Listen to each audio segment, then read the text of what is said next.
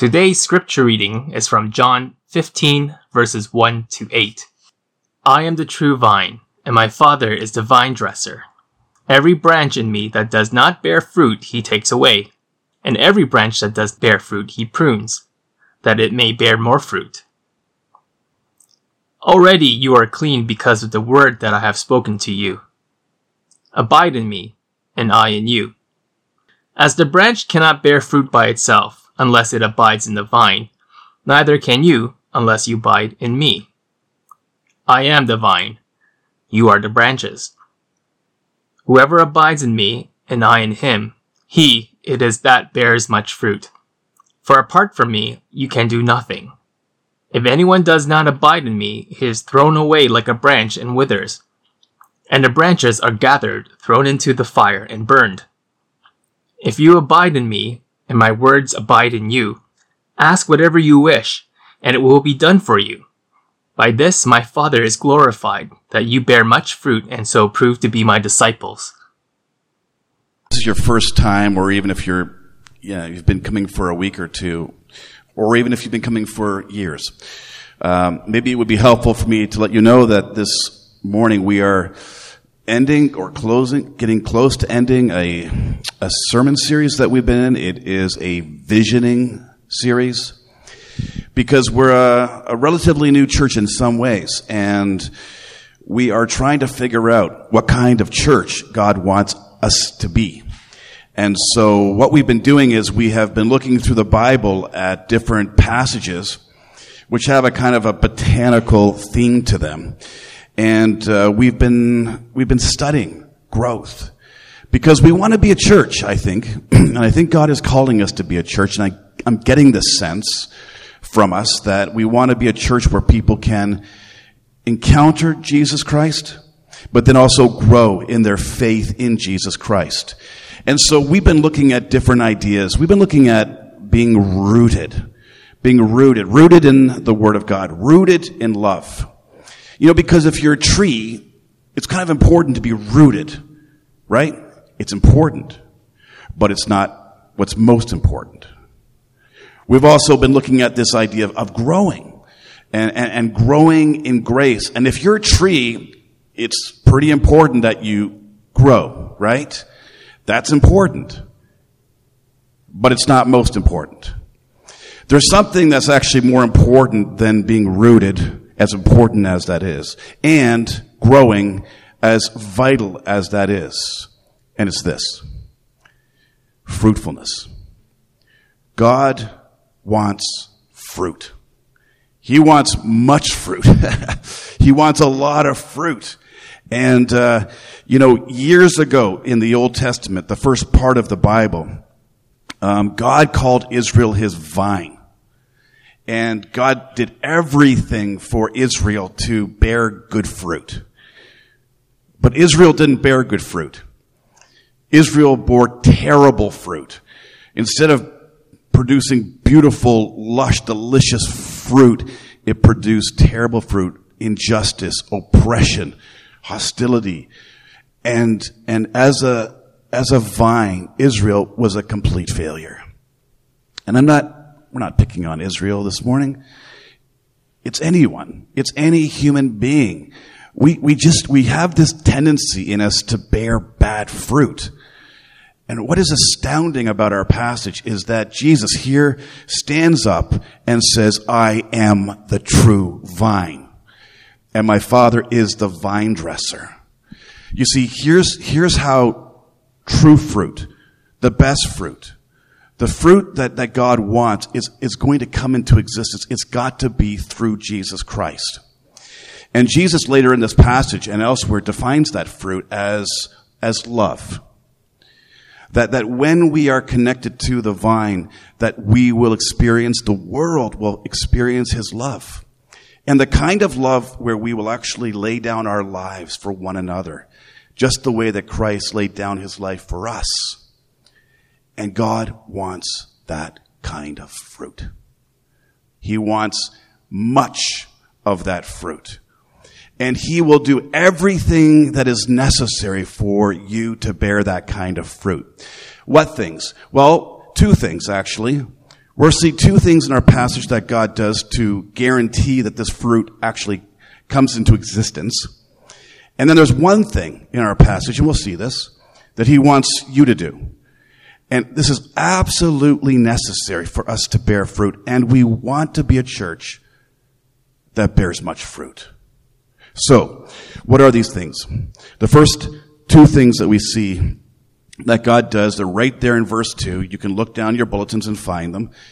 The first thing he does is this. He takes away fruitless branches. Do you see that? Later in verse 6, he'll go on and he'll expand. He'll say, the Father takes away these fruitless branches. He gathers them up. He throws them into the pile and sets them on fire, and they burn. Now the question, and I want you to work through this with me, okay? Let's work together. Who are these branches? These fruitless branches that are in the tree that God the Father, the vine dresser, takes away and throws away and burns. Who are these people? Are they Christians? Are they true branches? And the answer to that question is no. No. You cannot be a true branch. You cannot be organically connected to Christ. You cannot believe in Jesus Christ as your Savior and be a true Christian, a true branch, and ever be removed. And Jesus, throughout the Gospel of John, goes to great length to make this point clear over and over again. I'll give you a sample from John chapter 6, verse 39 to 40. Hear this. This is what Jesus says.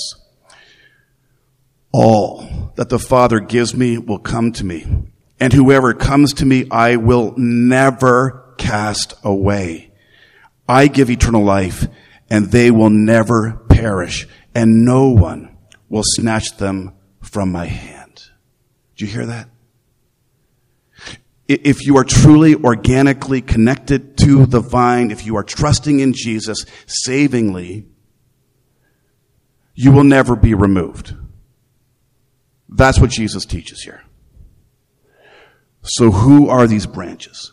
Who are these branches who are in the vine, who the vine dresser removes?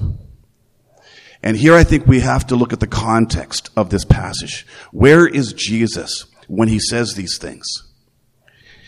This is Thursday night. It is the night before Friday, before his crucifixion. He is in a second-story building. He's in an upper room, and he is with his disciples, all 12 of his disciples, and they are eating a Passover meal. All 12 disciples are there. One of them is a false disciple. One of them is like a devil. Judas Iscariot. You know, he attached himself to Jesus Christ early on, and when he discovered that Jesus Christ was not going to be the kind of Savior that he wanted, the kind of Savior that would give him wealth and popularity and prestige, when he discovered that Jesus Christ was going to be crucified where he'd just go nowhere, he betrayed him. He sold him out for 30 pieces of silver, and Jesus knew it. And that night, in that upper room, he said to Judas, Judas, what you're about to do it quickly. And he dismissed him into the night. Judas never repented. Judas never believed in Christ in a saving way. And the Word of God in Acts chapter 1 tells us what his fate was. It says that he went to his own place, which means this. He left this earth and went into a Christless eternity. He went into an eternity where he knew nothing of the love, but only the judgment of God, which the Bible calls hell.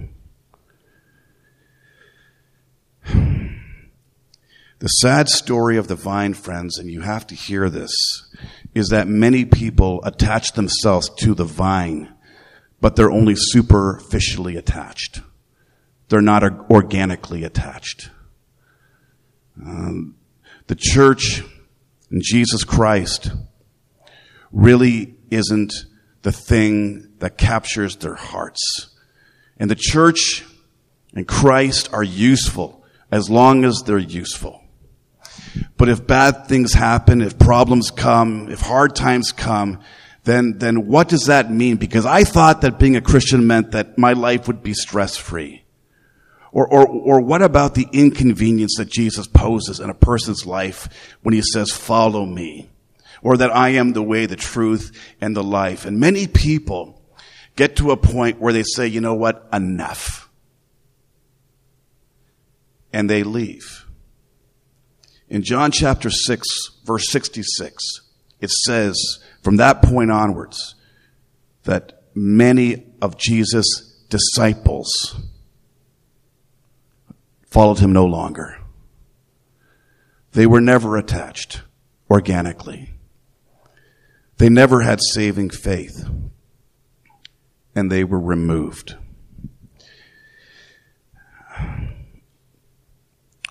I have seen this happen over the years. I have seen people who kind of superficially attach themselves to Christ. But when hard times come, they leave. And I got to be honest, it's a heartbreaking thing. It's a heartbreaking thing. I mean, it's a heartbreaking thing to be in the vine and side by side a branch, and then the branch just leaves.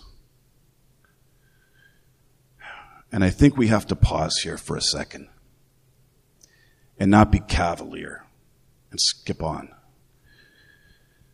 This, my friends, should break our heart into a million pieces.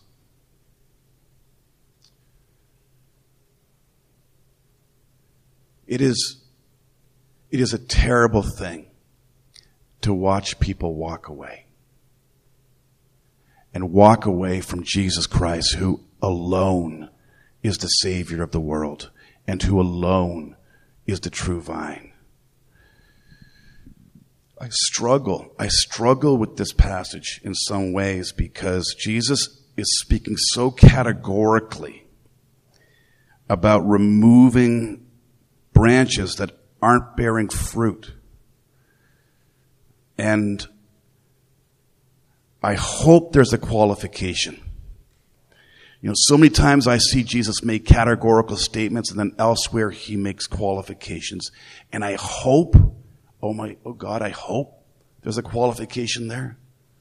I'll tell you why, because I have a son who grew up in the church, who was baptized, who made a profession of faith, and is right now not walking with the Lord. He's walking with Allah. And I don't want his fate to be what I see here in this passage. And I hope that there is grace. There's got to be grace. There's got to be grace to find people like that and bring them back and to connect them savingly to the vine. It's my own story. I grew up in the church. I was baptized. I would have called myself a Christian, but there was no fruit in my life. I wasn't really connected. At 20 years of age, God broke into my life in grace, and he took me and he grafted me into that vine. And so on the one hand, I think we have to stop and just be sobered by what we see here in this text and allow it to speak to us, but at the same time, to just move our hearts with hope to pray for these people. And can we not be a church that is so moved by what we see here and people leaving Christ, and pray, God, bring them back and put them in the vine.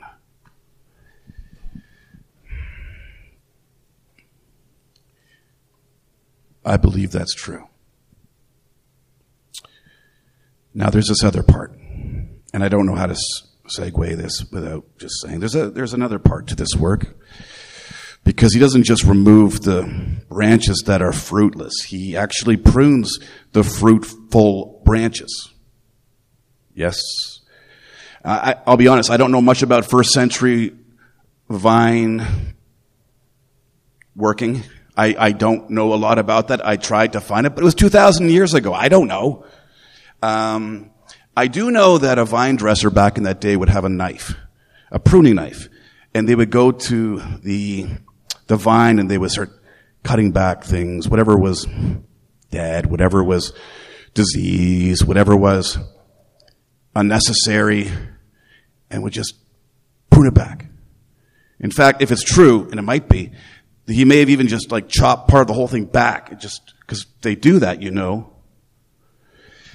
And it's kind of hard to watch, to be honest. It is. I've watched my wife prune the trees in the backyard, and it's hard to watch. For me, it is. And she goes out there with the clippers and the whatevers, and she starts going at these trees. And I've walked outside, and Wendy, you're killing the tree. You're killing it. She goes, no, yeah, I'm not killing the tree. Yes, you are. It's right there. Half of the tree is on the ground. I can see it. And you're like, no, I have to do this for the thing to flourish. I'm like, okay. Right? Okay. It honestly, this is hard. It's not easy. It's painful. Pruning is. But the Father has to do that. Why? Because He wants fruit. He wants much fruit in our lives. And the way to get fruit is to prune you. To take away whatever is disease, whatever is getting in the way of your flourishing, whatever is getting in the way of your fruitfulness, whatever might be unnecessary, He will take it away. He will remove it so that you bear much fruit. Right? I know this to be true. And I've said it before, and I'll use this again because it's gold. I had a stroke about 7 years ago. A stroke. And before my stroke, I think I was, in pretty good shape, and I was, a lot of things going for me. But in God's mercy, He decided to just allow me to have a stroke. And part of my brain died. It did. It died. In the back of my head, it died. And that's kind of the area that affects your sight. That's kind of important, that lobe, right? That occipital lobe, you want that. You want that in good shape. You want all your lobes to be in good shape, but you want that one. And it just, a quarter of my vision just went. It's gone. And reading is tough. I have notes, but they're kind of useless because I can't look down and pull stuff up. I can't lock into words. They kind of jump around a bit, and I find it helpful to know how to read and be able to read as a preacher. I gotta say that. And, man, dizziness and fatigue is a daily companion and a constant friend in my life. And 7 years ago, God just took my health and just allowed it to go.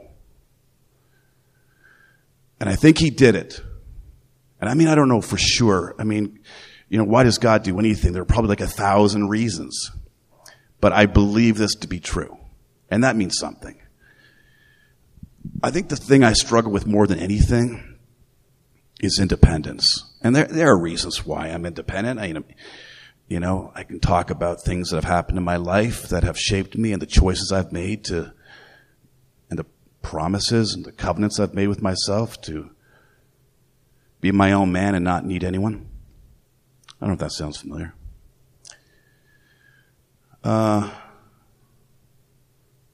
Dependence.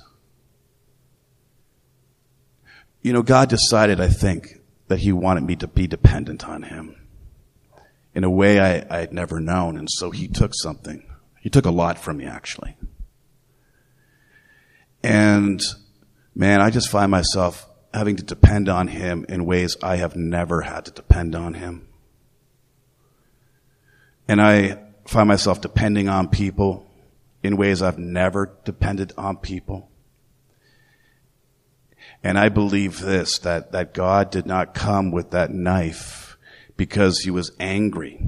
Have you ever seen an angry vine dresser? That's not the way they are. They don't walk around the vine furious with the thing. They just carefully, lovingly clip and cut, clip and cut. Why? Because they want fruit. God took away part of my brain because he loves me and because he wants to bear fruit in me and through me. My stroke was for my sake and yours. Because I need to be a man who knows what it is to depend on his God. So that you see God and not me. So that his power will be made manifest in my weakness. I won't lie, it hurts. I won't lie, it's with me for the rest of my life. I don't know how long I get to live, but I got a few more years and I am living in this. But I'll tell you this, friend. If I could go back again and have a choice, stroke or no stroke, I would totally take the stroke. And you know what? Tim Keller said, and I can't quote it perfectly. Of course I can't quote it perfectly. But if you could just see your life through God's eyes, and what he is doing, and the fruit he's going to make or produce in your life, you would thank him for everything he takes away in your life. Because here's the strange math with God. Every taking is a giving. Every loss is a giving. He wants fruit. And he's going to have fruit. And it's going to be beautiful. Hard as heck right now. Hard as heck. But man, the fruit's coming. He's going to have his fruit. Well, we have to move on. Because there's something that you have to do. There's something that I have to do. And that is this. It's right there. And Jesus says it over and over and over again. And that is this. Abide. Abide. And that word means stay. That word means don't leave. That word means continue. And Jesus is saying to you, you true branch, you need to continue and never stop and never quit and never leave. And this is the message of the New Testament. Jesus said that he who endures to the end will be saved. In James chapter 1 verse 12, blessed are those who endure trial, for once they have overcome, they will receive the crown of life to those that God has promised, to those he loves, that he has promised this crown. We have to keep abiding. Because abiding is how we're going to be able to bear fruit in our lives. We've got to be connected to Christ. The life-giving Christ, because that's how the fruit comes. We have to abide. And as we abide, there are some beautiful results that will come as a result of the abiding. And here's one, greater fruitfulness. Verse 5, however, whoever abides in me and I in him, he it is that bears much fruit. Do you hear that? Do you hear that? Those who are abiding, those who are continuing, those who are remaining connected to Christ, there will be fruit. The fruit will come. He will change you. He will change your heart. He's not into like behavior modification. He wants to change your heart, and he will. He will do that. He will change your heart from the inside out, and you will automatically and naturally, organically bear fruit. It will spill out into the world. I'm sorry, it's going to happen. There's nothing you can do about it if you're in Christ. It's beautiful. It's the law of connection. Ephesians 2 verse 10 says, for you are Christ's workmanship, created in Christ Jesus for good works, which God prepared beforehand that we should walk in them. Listen, if you're in Christ, if you're connected, you're going to bear fruit. The Spirit of God in you will produce the fruit of the Spirit. It's coming. A second result, greater answer to prayer. Look at verse 7. If you abide in me and my words abide in you, ask whatever you wish and it will be done for you. Now, I know that some of you are going, great, I love that verse. I could, whatever I want, pray. No. It's not an unqualified promise. Okay, he's not saying, if you want $1 million, if you want the Maserati, if you want, what do you want? Just pray and you'll get it. That's not what he's saying. That's stupid. Okay? That's a stupid thing to think. And I'll tell you why. Because the context. Okay, what's the context of this passage? What is Jesus talking about in this passage? fruit. He wants fruit. Right? So I think logically that whatever means fruit, it means whatever you pray for regarding fruit, he will give to you. He's not promising that everything that we pray we'll get. That's not the prayer or the promise that's being given here. Okay? I once put an offer on a house back in the day when I could afford to put an offer on a house, and I don't know if that day exists. It probably doesn't for many, but I did. And I was so sure I was going to get this house. And I believed that God was going to give it to me. I didn't get it. I missed it by $100,000 in a bidding war. And I was like, what is that? Well, I guess I don't get everything I want. But here Jesus says you'll get this. What will you get? Fruit. God will produce fruit in you. He will produce love in you as you are connected to the source of love, and it will spill out into the world around you. And it will absolutely, positively happen. That's the promise. But check this out. He says, if you abide in me and my words abide in you, ask whatever you wish. And there's the key, right?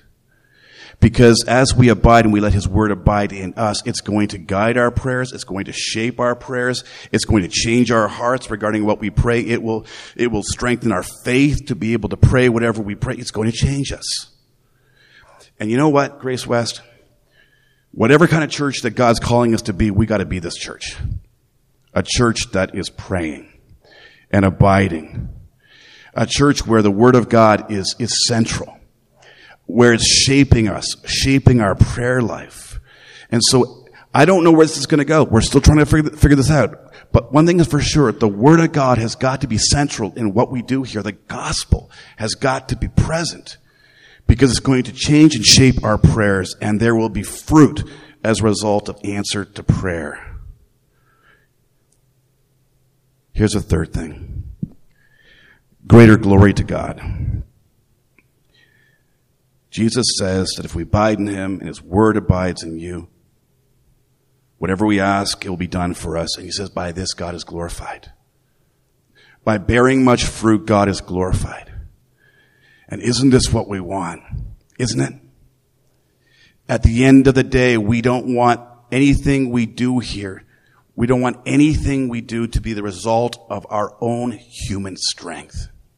We don't want any of the glory going to us. We don't want any of that. Even like a branch can't boast about the fruit.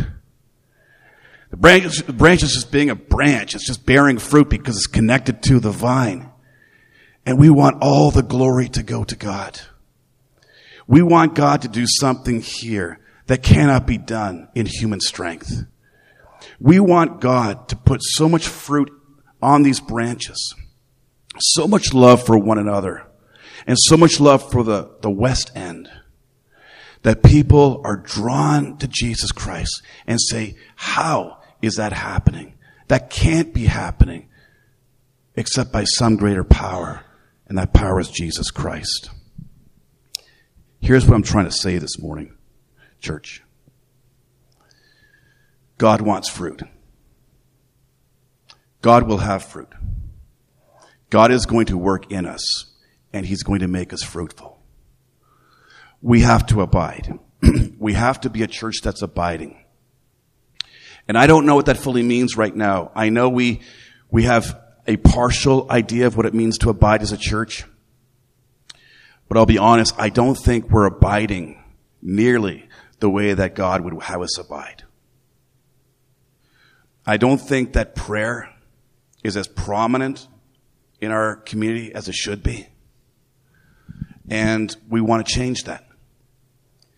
And I don't know what that's going to look like, but it's going to look like something. Because we have to be a dependent church. We have to be a church that is really connected to and abiding in Christ, and where the fruit is coming because we are people who are abiding. And I believe that if we will be that church, and if we will seek God and we will seek him in an abiding way, the fruit will come, and the fruit will bless you, and the fruit will bless the West End. So let's go to God right now. And let's seek the one who alone can give us this fruit. Our Father in heaven, it is our heart's desire as we have heard the word of God this morning. It is our heart's desire to be people, a church, a community that's bearing fruit. And we thank you that you are a God who wants fruit. You want the best for this world. You want the best for us. You want all that is good and all that is righteous, all that is holy, all that is satisfying. You want that. We cannot manufacture this fruit, Father. It can only come as we abide in the vine. And so we pray, Father, that you would help us to abide as a community and to abide deeply and to show us how to pray. We pray for prayer. We pray, Father, that we would be so connected that the fruit will just flow and it will be a blessing, and that stories will be created, stories of receiving this delicious fruit of love and justice and righteousness. And Father, give us patience when you prune us. Help us not to despise your pruning. Help us not to misinterpret your pruning as though you don't like us and are angry with us. Father, help us to believe that you prune us because you love fruit and you want more of it. And Father, we pray that you will just do whatever you need to do as the vine dresser. And take what you must. Take it. I know it's dangerous, Father, to pray this, but I'm praying it. Because, Father, there's no way that anything that we could keep would be as good as the fruit you would bear in us through the pruning. Take what you must. And Father, by doing so, grow us into fruitful people and a church for your glory. Amen.